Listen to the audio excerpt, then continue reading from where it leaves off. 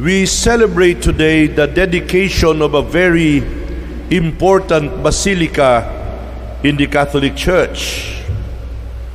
We celebrate the feast of the dedication of the Lateran Basilica. Many of us have been to Rome, and those who have been to Rome surely did not miss the four major basilicas in the Eternal City. What are the four major basilicas in Rome that nobody should miss if we visit the Eternal City? Number one is the Basilica of St. John Lateran. Number two, the Basilica of St. Peter. Number three, the Basilica of St. Mary Major or Maria Maggiore. Number four, the Basilica of St. Paul outside the walls. The Basilica is one of the major churches in the Eternal City. But some of us are probably wondering, why celebrate the dedication of a basilica in far-away Rome? Rome is too far from us. So why do we have to bother celebrating the feast of this basilica? What does the dedication and existence of a church understood as a place of worship represent for the Christian liturgy and Christian spirituality? My dear brothers and sisters, we may begin with the words of John's Gospel. The hour is coming and is now here when the true worshipers will worship the Father in spirit and in truth, for the Father seeks such worshipers. The Basilica that we celebrate today reminds us of the importance of the church building as sacred space that is set apart for personal and collective encounter with the sacred and the divine. That is why we should respect, we should reverence the basilica or the church or the temple or the chapel whenever we enter such place. Our Lord teaches also that the temple of God is primarily the human heart, which has welcomed the Word of God.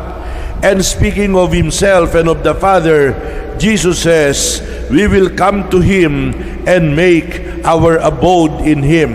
And St. Paul writes to one of the communities, do you not know that you are the temple of God? The believer then is the new temple of God. But the place of God's presence is there where two or three are gathered in my name. My dear brothers and sisters, the Second Vatican Council calls the Christian family a domestic church. That is, it is a little temple of God, precisely because, thanks to the sacrament of matrimony, it is par excellence the place where two or three are gathered in God's name. Now let's go back to the Basilica of St. John Lateran.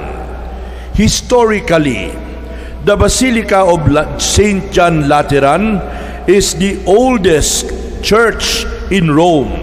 It is the first church of Christianity.